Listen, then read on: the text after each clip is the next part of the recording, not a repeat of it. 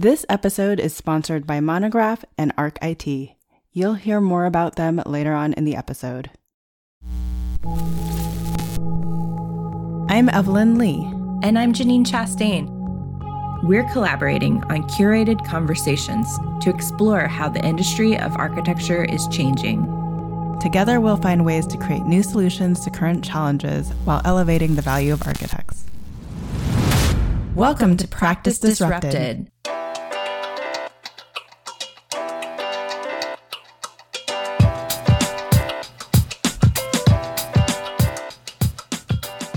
Hello, listeners. Hello, Janine. Hi, Evelyn. Hi, Disruptors. Today, we're moving back towards our ongoing conversation on technology and its impact on industry change. We're excited to welcome a new disruptor to the show, one who brings an entirely fresh perspective on technology and its relationship to architecture.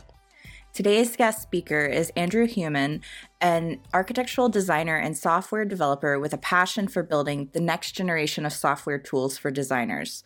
Before joining Hypar, he was a senior researcher at WeWork, where he focused on integrating automation and AI into design and delivery processes. Hypar is a next-generation platform for designing, generating, and sharing building systems. Hypar helps designers generate, visualize, and analyze buildings to make better decisions faster. You can quickly combine different building systems that intelligently interact. Hypar includes analysts and simulation tools created by industry experts to predict and drive performance.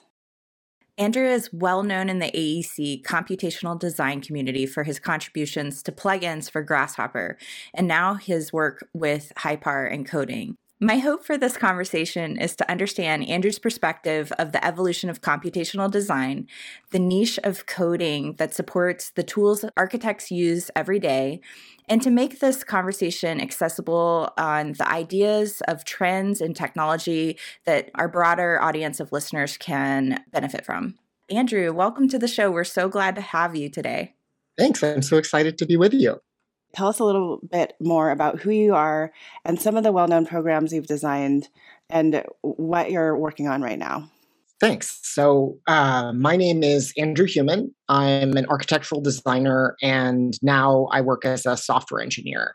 I work at the moment at a company called Hypar, which is a small software startup where we're building the next generation of design tools for architecture, engineering, and construction.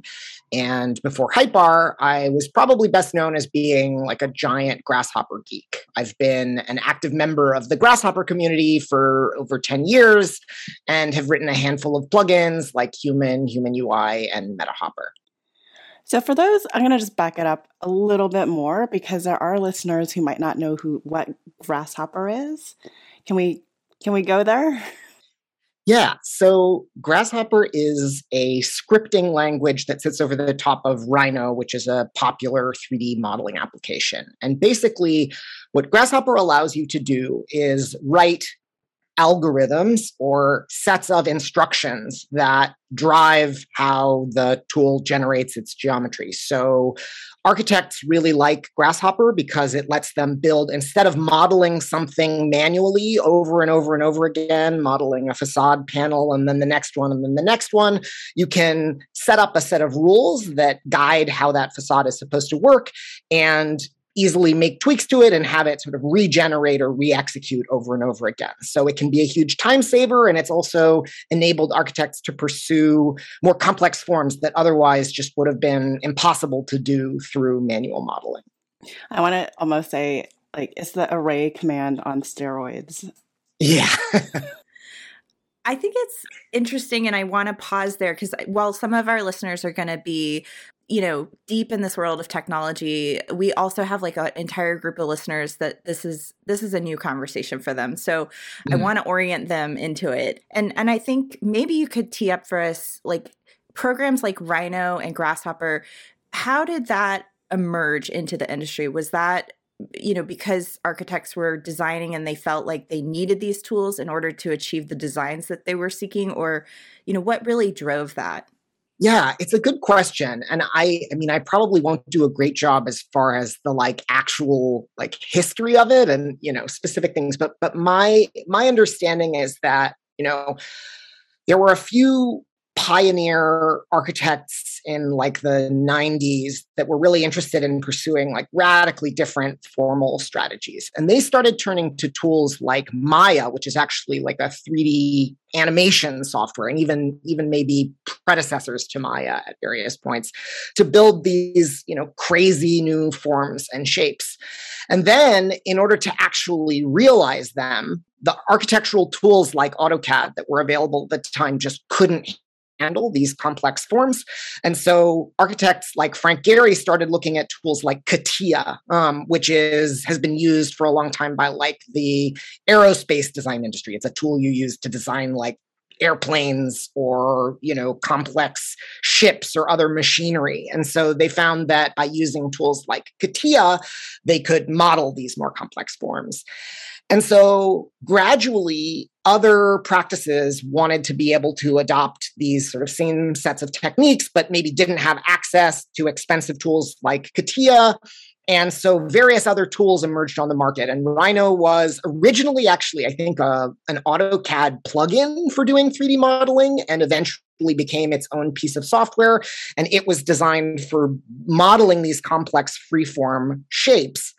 And then gradually over time, an interest in sort of scripting or programming over the top of these tools became almost a necessity, because when you're building complex forms, inevitably the pieces and parts that you're actually going to build with are going to be different. If you're building a box, you can kind of repeat the same square element over and over again. If you're building, a swoopy form, like a Zaha Hadid building, then every piece needs to be bespoke and custom.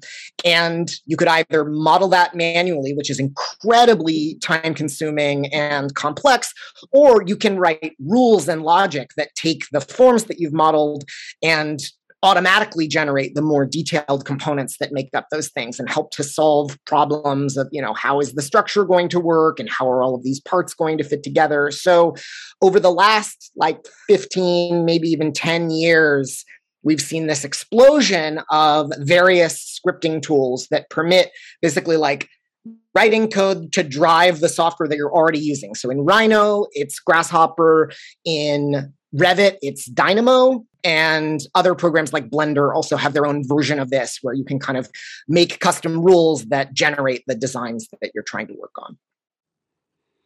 And then a lot of people who use this, I would say they refer to kind of the architecture forms that come out of it as parabolic. But I would argue, and I'd love to hear your perspective, that it doesn't all have to be quote unquote parabolic architecture. I mean, yeah, there's this conflation that I think is really common in folks who are sort of adjacent to this space between the tools, which are parametric and support certain kinds of mathematical and scripted operations, and a sort of parametricist form making, where it's designed to do it has to be a swoopy form. It has to be, perforations that change size. There was kind of this moment, in the 2010s where everything had to look this particular way. Zaha Hadid's firm, and especially Patrick Schumacher, has been sort of a leading theorist of this, sort of actually promoting the idea that because we have these tools and for various other reasons, we have to make spaces that are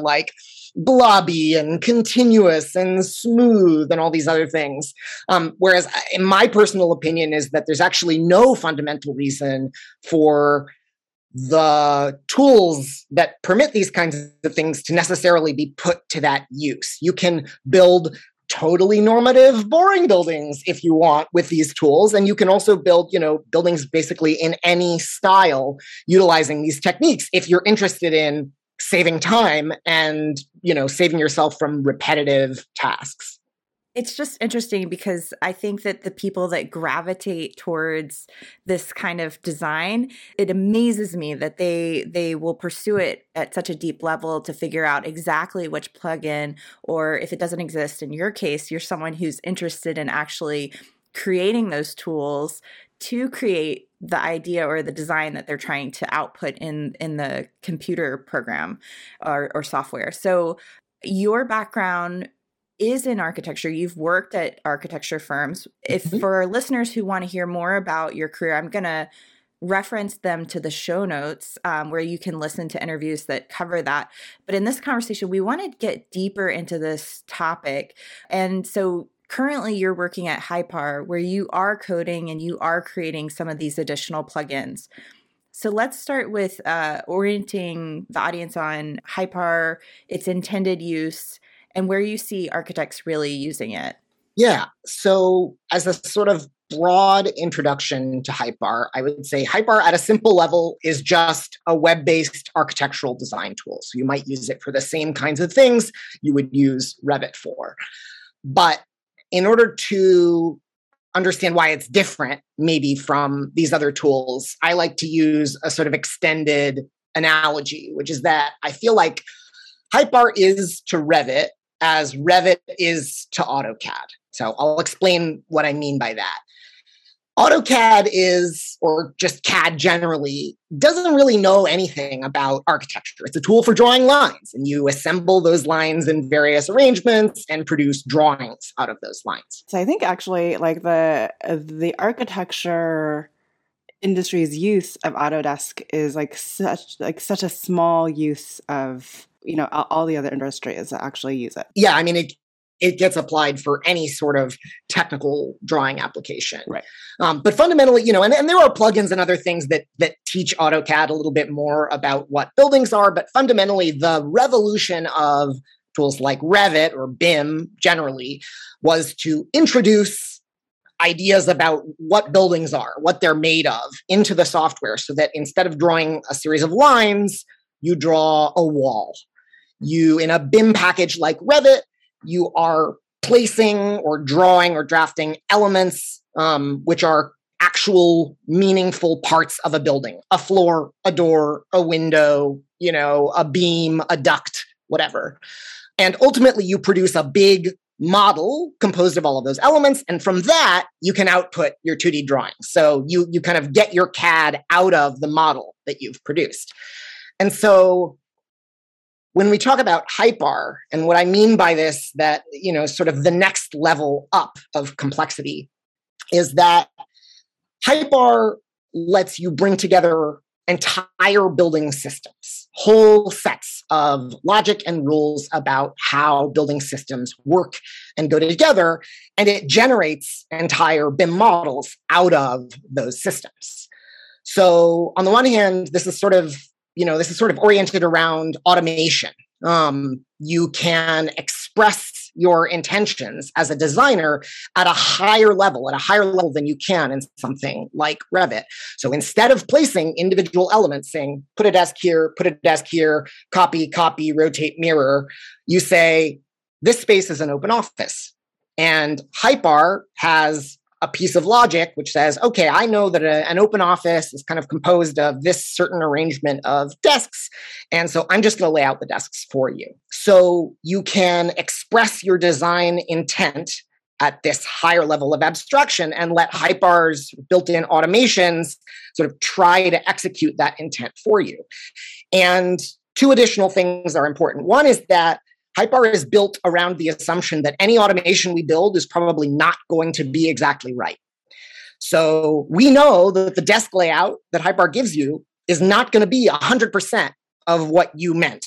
It might be 85%. And so we also afford you the tools to get in and make fine-tune adjustments and adjust and finesse the thing that you're trying to achieve. So even though there's automation, it's not like we're taking away your ability to control the individual elements as well.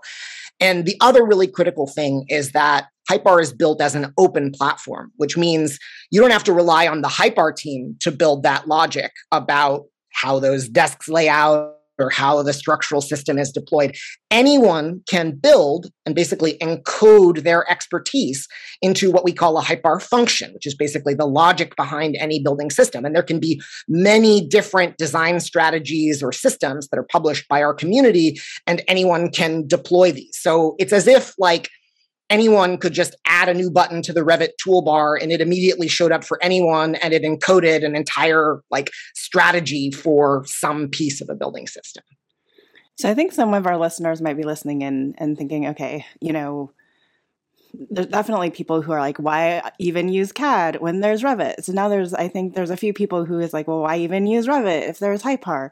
So who do you find as the ideal kind of user of Hypar, and what design firms gravitate toward it or tend to be using it? And I would even go as so far as saying, are these sole practitioners? Are these large firms? Give us the whole picture. Yeah, I mean, it's actually, our customer base is pretty diverse. We have small practitioners, we have really large firms. I think firms who are, sometimes we say it's just like anyone who has to make a $10,000 or greater decision about a building. Right now, probably the most popular workflow on Hypar is one around office space planning and test fits. So we have a lot of users in interiors or architects who just like want to get some quick test fits out for a core and shell design. And Hypar makes this really fast and easy. You can, a skilled user on Hypar can pull in a core and shell model and get a fully realized 3D test fit with furniture, metrics, diagrams, multiple options, and everything in like literally 30 minutes. So a lot of our users are kind of operating in that test fit space, but we also work and partner with a lot of different practices who want to build out internal tool sets around automation. They have their way of deploying, this is how we do warehouses, or this is how we lay out retail floors, or this is how we do some building product. And we just want to be able to deploy it on the fly according to a set of logic that we encode. So Hypar is really for any practice that has sort of reusable strategies that they're deploying over and over again. But, it's not limited to repetition or repeated strategies either. It's intended to be a design tool that works for anyone who's just tired of doing the same things over and over again in whatever design software they're using today. Yeah, we talk a lot about this on the show that, I think that what we get excited about in terms of technology is eliminating some of the inefficiencies. And so one of the things that I think your clients and customers really love about this tool is the speed and, like you said, the quickness, the agility to move through, especially like if you're in that early concept development phase where you're trying to come up and generate a lot of different ideas. The ability to move quickly becomes really valuable in coming up with your different concepts and then continuing to tweak it very easily over the development of that design. So I think in my mind, that's really where I see it as an extremely valuable tool. And I can imagine like I think that what kicked off this conversation was we were on Twitter and you posted a quick little video of a plugin that you had created, I'm assuming, or maybe this is just how the tool works, of basically an axon of the building that moved so fast that like it blew my mind. I was like, oh my gosh. I remember the days of like just painstakingly trying to come up with those kinds of diagrams of buildings and just slogging through it. And I think that really wowed me. So tell me more about your point of view on that. Yeah, I mean, so that the feature you're alluding to is something we just released. It's sort of a built-in platform feature. So any building project on Hypar can just like have an exploded axon view right away. And one of the cool things about it is you can actually edit in that view. So you can like explode your plan and start playing around with the blocking and stacking of spaces and programs and stuff, and then just collapse it back together as the model. And yeah, I mean, I think from a personal standpoint, I've worked for architecture firms. I've worked as a designer. I'm really interested in finding those kinds of interactions with a design tool that bring designers joy. For me, it's not all about let's just make your job faster or let's take away the tedium. Like one of the things that I feel like the whole industry reacts to with tools like Revit especially is just the frustration, this feeling that it's fighting you at every turn, this feeling that like it's just not a joy to use. I think there are probably some people out there who would say, oh, I love Revit. But I think most people in the industry I've talked to have this sort of like begrudging relationship with Revit where it's like, I got to use it every day. It drives me insane, but I can make it work. And so I'm really interested in crafting tools that people have a loving or joyful relationship with. It should feel like, especially in the realm of creative tools, your tool should be your partner. It should be your assistant. It should be your collaborator. It shouldn't be something you have to fight all day long. I think what is so interesting about those of us who are working in what we would classify as like architecture or architecture plus or alternative careers, you kind of touched on it. It's like we're really here to support the broader architecture community in a way. So it was just interesting for me to hear you talk about you giving joy back to architects when it comes to some of the tools that they are using. Is there anything else that kind of, drives you and the work that you do on this side?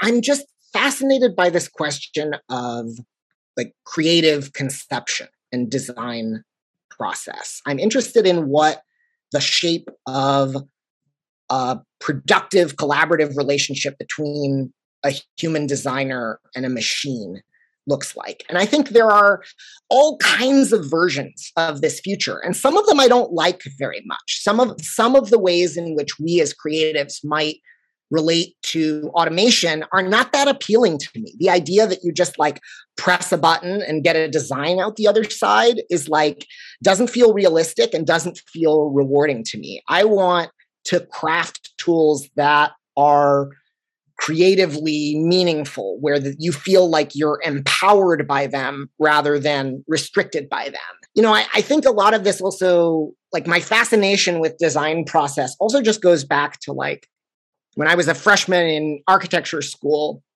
I was kind of bewildered by how like highfalutin and conceptual everything was. And I kept asking people like, okay, well, how do you actually design a building? Like, what does this process actually look like? And, we got, told all these concepts and, talking about theories and phenomenal transparency, this and all this other stuff. And I was like, I don't know what any of this means. Like, just help me figure out, what are the steps that I need to follow to design a building? And the reason why it was so hard to come by an answer is, partly there's a cloud of bullshit, but I think also because it is fundamentally not a step-by-step process.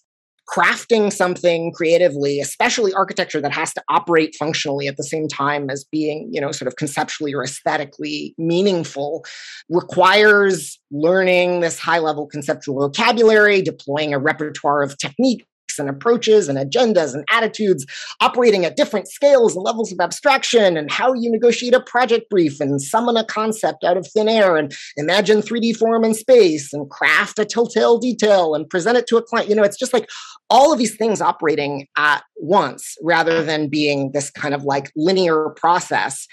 And I think sometimes technology falls into the trap of trying to impose a linear process over design. I'm really interested in understanding what creative software tools that can work well with the sort of messy vitality of real creative thinking and work, what those might look like.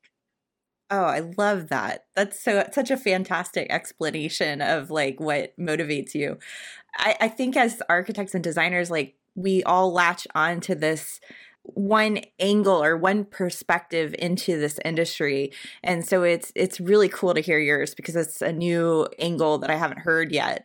When I was listening to your interview with Evan Troxel, he was talking about this idea of layers of design. And I do think that what you're interested in is almost like the inception of architecture. It's not the building necessarily. It's like the tools that design the building and the ideas that go into developing those tools. So I was curious, maybe you could walk us through like what draws you to this level of design. And maybe this is like a continuation of what you've just said, but it's not just this output of the architecture itself, but for you, it's like this whole step through the design thinking and the processes that lead up to that. I think it's tricky to answer. I am really interested in architecture and the actual physical products of the work that we do. And, the few projects I got to work on in my early career, it's incredibly rewarding to visit them in their physical reality and feel the space that's produced by those things. So I am still really excited by that. But I'm fascinated by how architecture operates in the world on all of these different levels, politically, culturally, socially, aesthetically, economically, all of these other things. And I think it's one of the things that's magical about architecture as a skill set is this ability to kind of like synthesize all of these conflicting sets of demands and requirements and intentions and distill them into something real. And, and I guess to some degree too, I guess it emerges a little bit from like an insecurity arising from my time in architecture school and in practice, which was like feeling like I wasn't very good at any of those things, like feeling like I wasn't a very good designer. And so trying to, oftentimes when I'm confronted with something I feel like I'm not very good at, a problem I don't know how to solve, I try to approach it by turning it into a kind of problem that I do know how to solve, turning it into a problem that I know how to get some sort of footing on. And so I think to a degree, I kind of did that personally with design generally. That was part of what attracted me to Grasshopper and other computational approaches in the first place, was that it turned it from this problem that I just didn't know how to operate on or grapple with into maybe more of a technical problem or maybe more of an analytical problem that I could distill down into parts. But it's important to me too, to like do that without sacrificing all of the other components that make it rich and complex and difficult. I think there's always a risk of reductionism when you try and take these complex processes and turn them into, a rule set or something that's a recipe or an algorithm.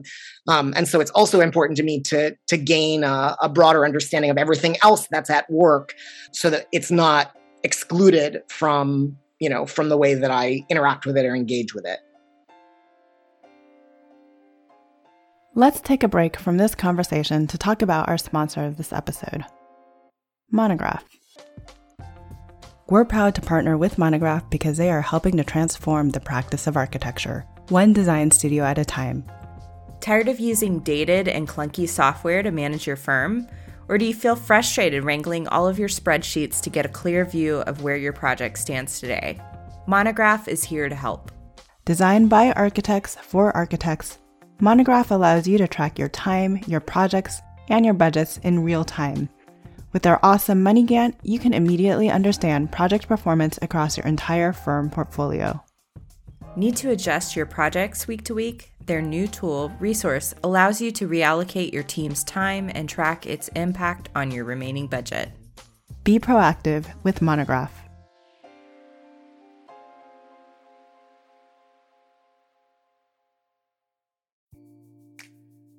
Our friends at ArcIT are helping architecture firms with their technology solutions, including fighting back against ransomware and cybersecurity attacks. They recently told us about one San Francisco-based design firm they help who had 3 ransomware attacks in a span of 6 months. Their latest hit took their generic IT provider over 7 days to recover the data. Yikes. Imagine not having access to your project data for over 7 days. For a mid-sized firm of 40 people, that's a lot of people not having the ability to do work on their projects. Cyber attacks are a growing challenge in the hybrid world, and they are costly. The firm leadership estimated that the pure financial cost of the business was just over $100K, not accounting for the tremendous mental pressure the team experienced during the attack and subsequent recovery. However, it's important to mention that proactive architecture firms can get ahead of these type of technology threats. As you consider your technology infrastructure needs for your business, be sure to check out ArcIT. They're a trusted IT provider who is in the business of helping architecture firms, and they offer tailored solutions for design studios, small, mid-size, and large. ArcIT is offering a free 15-minute cybersecurity assessment to help you determine how secure your business is. During the assessment, ArcIT will help you identify your top 3 highest risk areas in your business. Speaking of risks, ArcIT is also sharing some helpful tips with Practice Disrupted listeners that you can implement tomorrow to ensure your business is secure from cybersecurity threats. Their latest tip is to Use different passwords for every service and use a password manager such as LastPass to keep track of them. Tune in next week to hear the next tip from ArcIT. To take your security solutions further, contact ArcIT at www.getarcit.com/PD to set up your free 15-minute cybersecurity assessment, or speak to them about custom solutions for your design firm. So I'm imagining that there may be, especially some younger listeners who are like, how do I follow in your footsteps? And you were coding Grasshopper before like YouTube. It was actually before I think you could go on YouTube and watch how to write all of these things. So how did you develop your skill? And now, given YouTube and the other resources, how would you recommend that others begin diving into that? I think the way that I learned is just by really participating in the online communities that had sprung up around Grasshopper. I was really active on the forums, and people would post example scripts or even post like questions or problems that they had.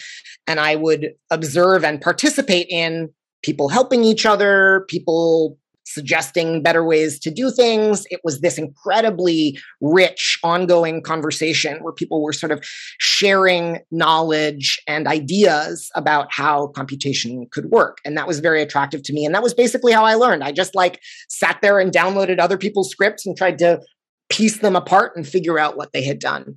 And I think, maybe touching on some of the earlier questions too, one of the things that was appealing about that community to me is that I felt like there was a level of this kind of brass tacks, how to do it sharing that actually isn't really present in architecture, in design.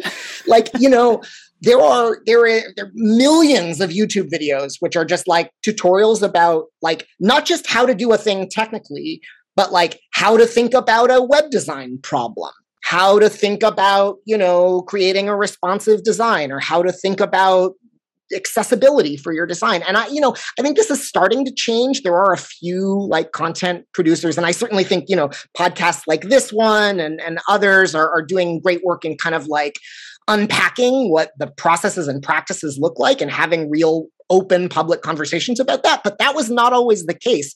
And so I feel like the sort of Grasshopper community, or this sort of computational community, sort of paved the way for other higher level architecture oriented conversations to happen too. And that's really exciting to me. So that, I don't know if that actually answered your question, but yeah. Well, I mean, no, but you went down a very fun tangent, and that Janine and I have talked about before, and I've kind of related from being in tech. So what astounds me in technology is how supportive the community is, how much they learn,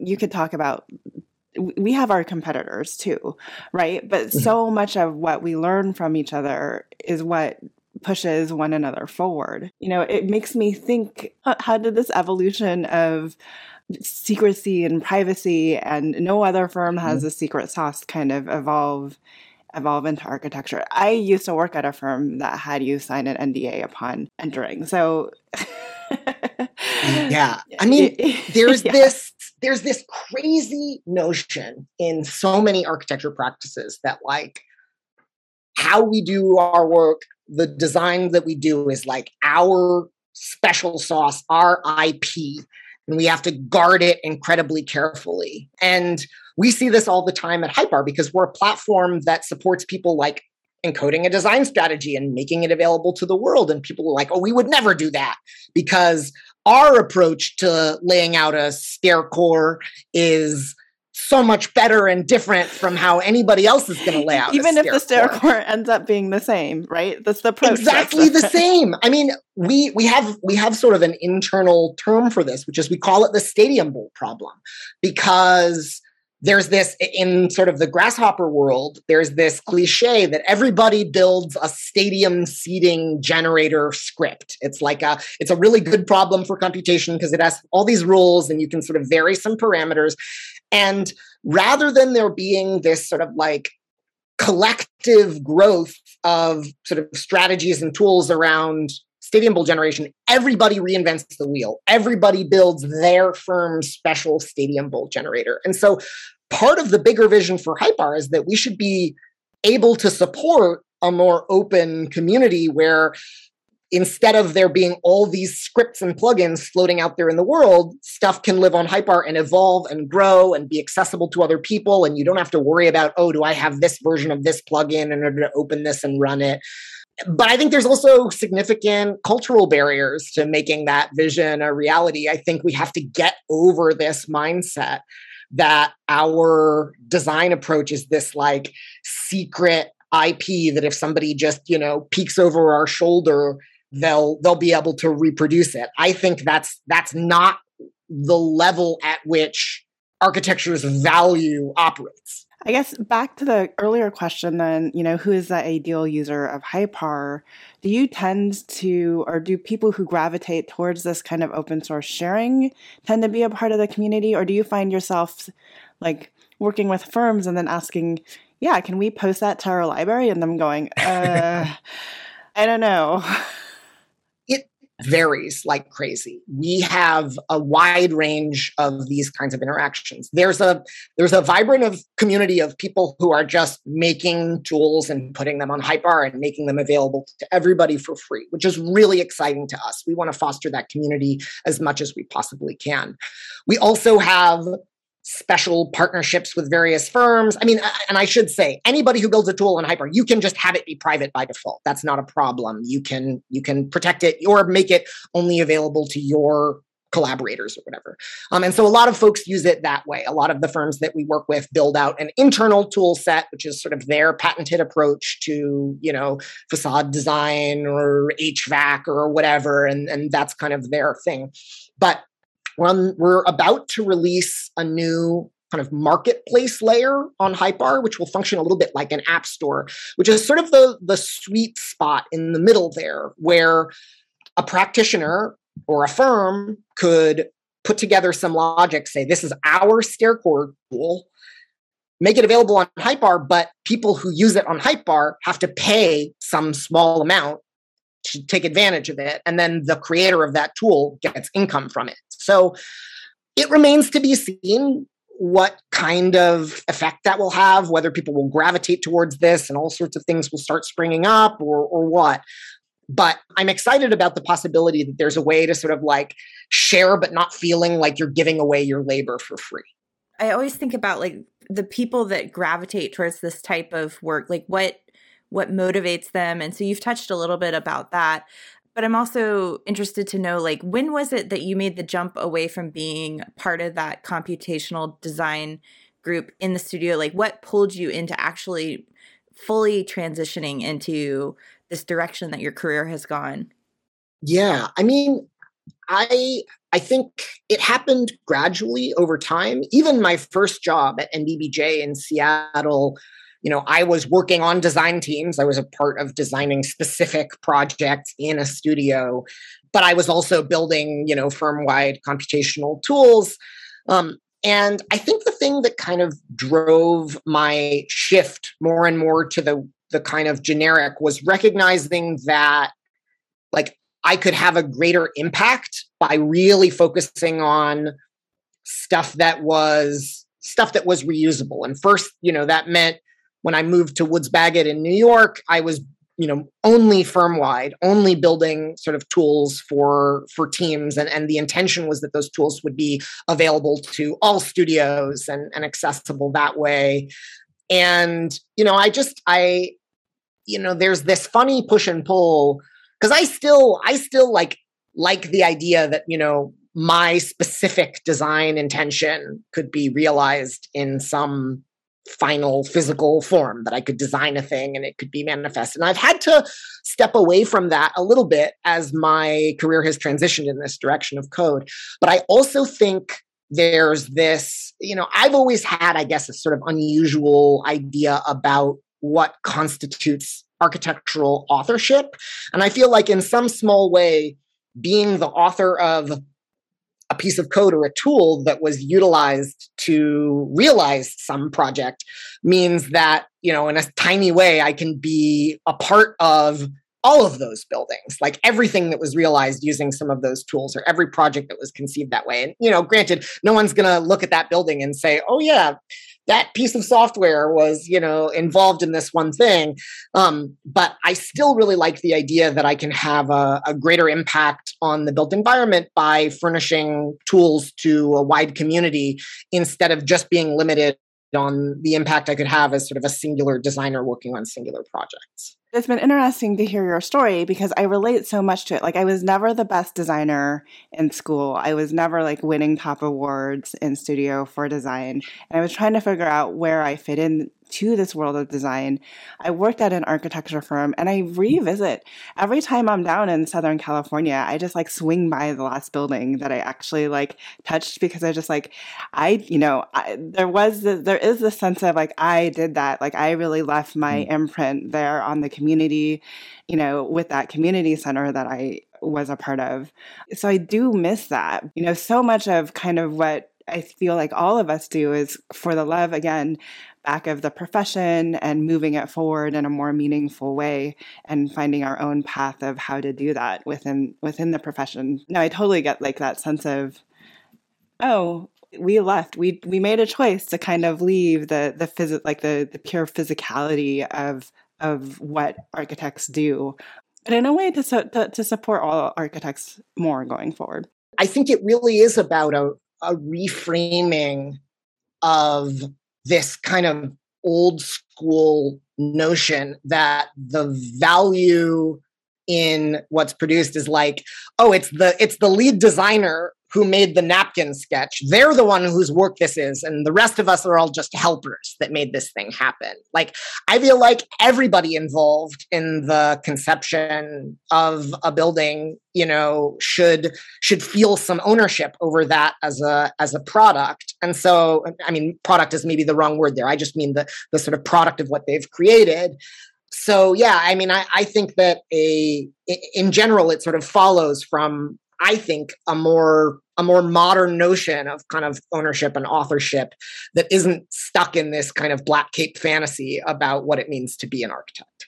I totally agree. I mean, I relate too, because I did marketing for so long. And like, for example, every time I fly into SFO, I have 2 projects that I helped win there. And while I didn't work on the drawings and I didn't have to do all of the construction and CA, I still identify them as my projects because I helped the firm get them. So like, I'm like, those are my buildings out there.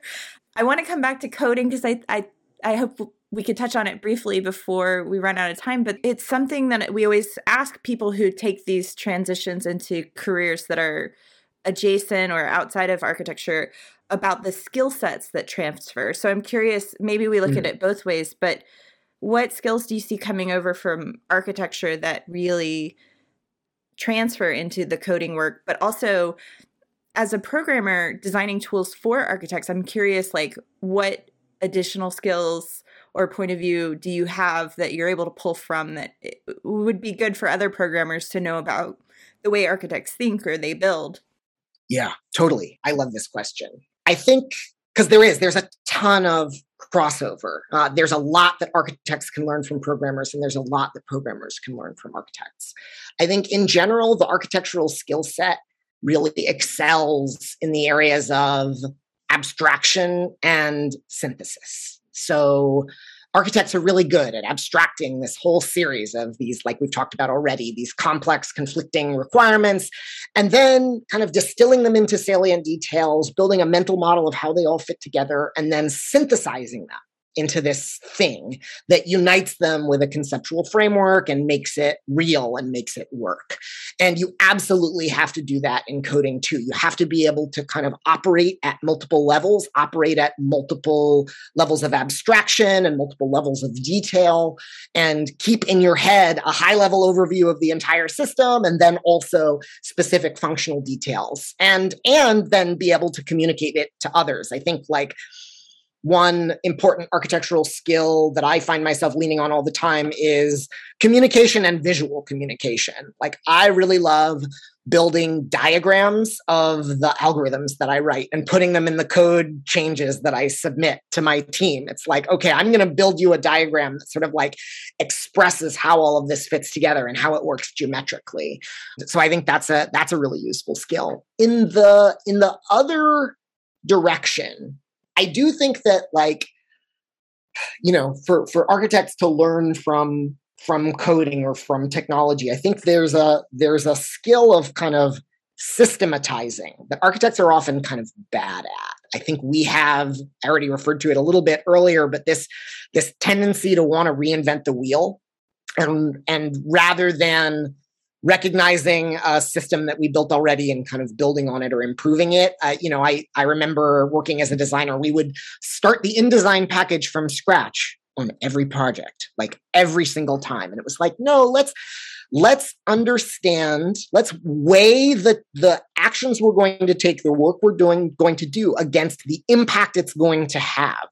And I think architects often get sucked into a desire to design everything, reinvent everything, do everything better than we've ever done it before, and spend a lot of time on stuff that just ultimately doesn't matter. You know, some nuance in a rendering that a client is just never going to notice or care about, or, you know, some specific aspect even of the built work that, you know, maybe is meaningful to an architectural audience, but doesn't mean that much to almost any occupant of that building. So I think both systematizing and weighing the choices you make in terms of impact, trying to sort of assess the impact of what you're about to do before setting out to do it, and making decisions sometimes not to do particular things, or to do things maybe a little bit less perfectly than you would have wanted if it's going to give you 95% of the ultimate impact.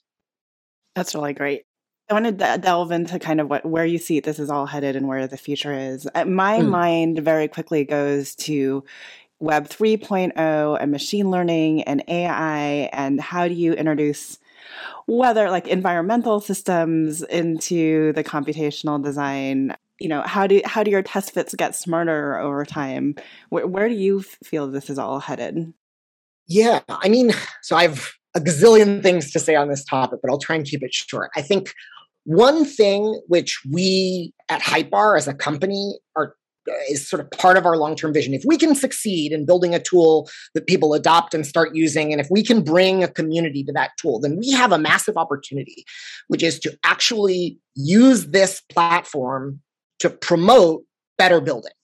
We can, you know, highlight functions that are oriented towards sustainability, or we can give grants to creators who are going to bring in solar analysis or whatever, and make sure that, you know, software is always about making certain things easier than they were before. And if we can focus on making the right things easier, then we can actually have a huge impact on the built environment. We can make Hypar the platform where it's easy to create good buildings in the world. And we can distribute that expertise to parts of the world that maybe have been underserved by this kind of architectural expertise by virtue of encoding it, putting it on Hypar as some set of logic that you can interact with.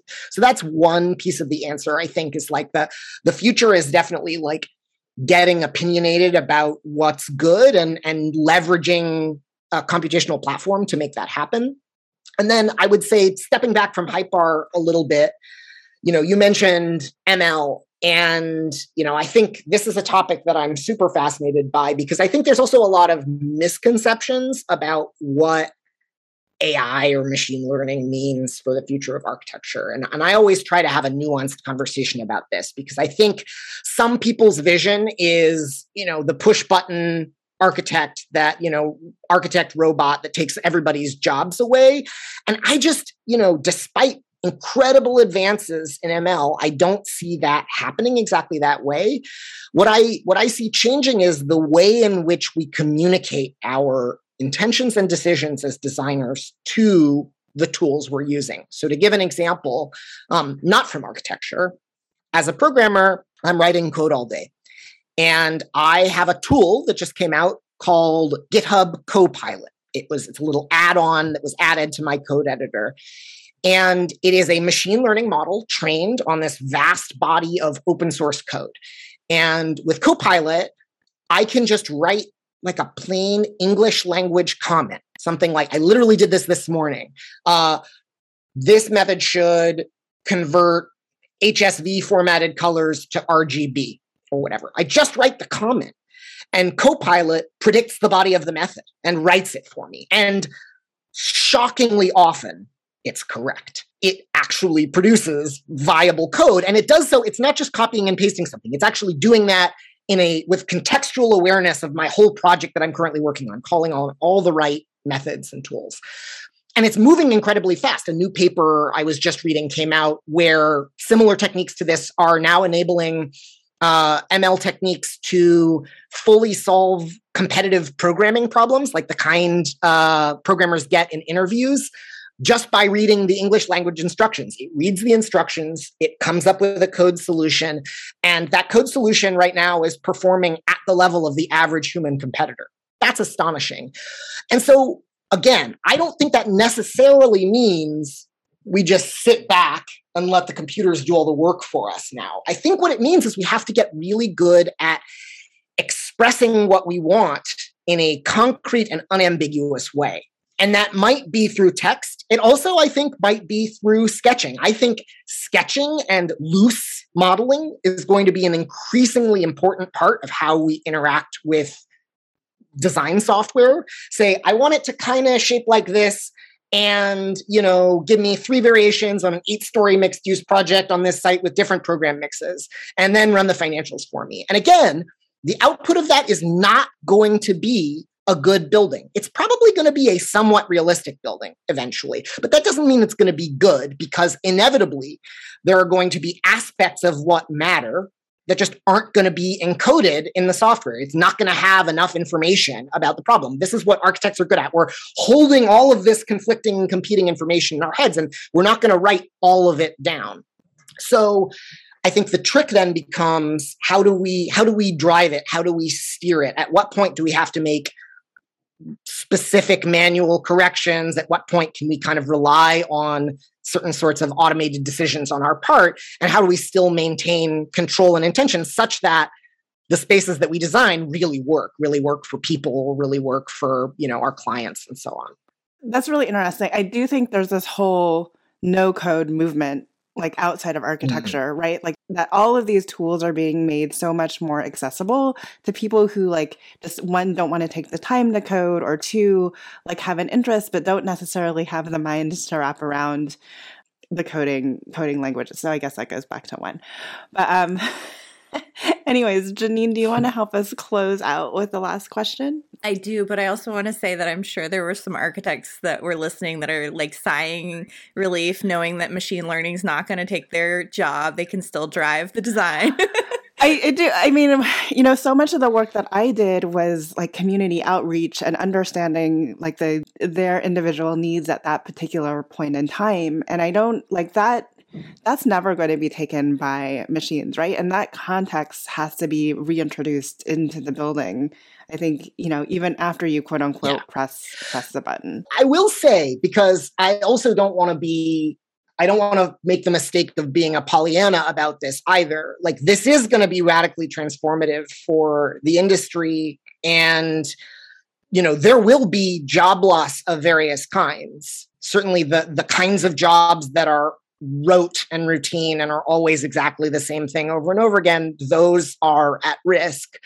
And so I also think that professionals who refuse to engage with the new technologies are the ones who are going to be made obsolete, as scary as that sounds. Like, I think if you can find a way to engage with this stuff productively and make it a part of your process, it's not any scarier than autocomplete on your phone. Like, it really doesn't have to be. It's just there to sort of like guess your next move. And sometimes it'll guess wrong and sometimes it'll guess right, and it'll save you some time. And I think if you are willing to embrace that, then you'll be in a better position to move as these things sort of evolve.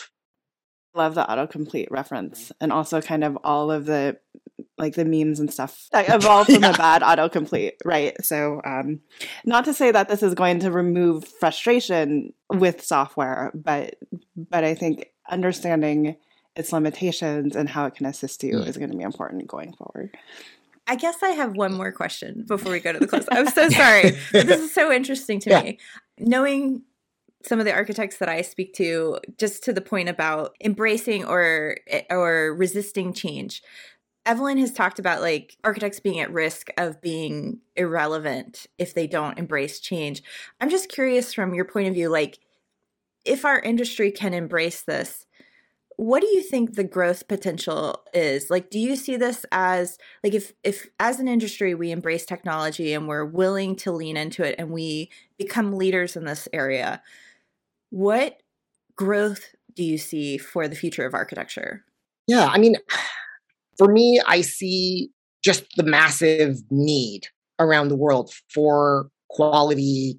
Let's just focus on housing, like just quality housing, or in general, quality spaces, and especially in parts of the world that have been historically underserved by architectural expertise. It's not that buildings don't get built there. It's that they often, because hiring an architect is too expensive or impractical, buildings get built worse.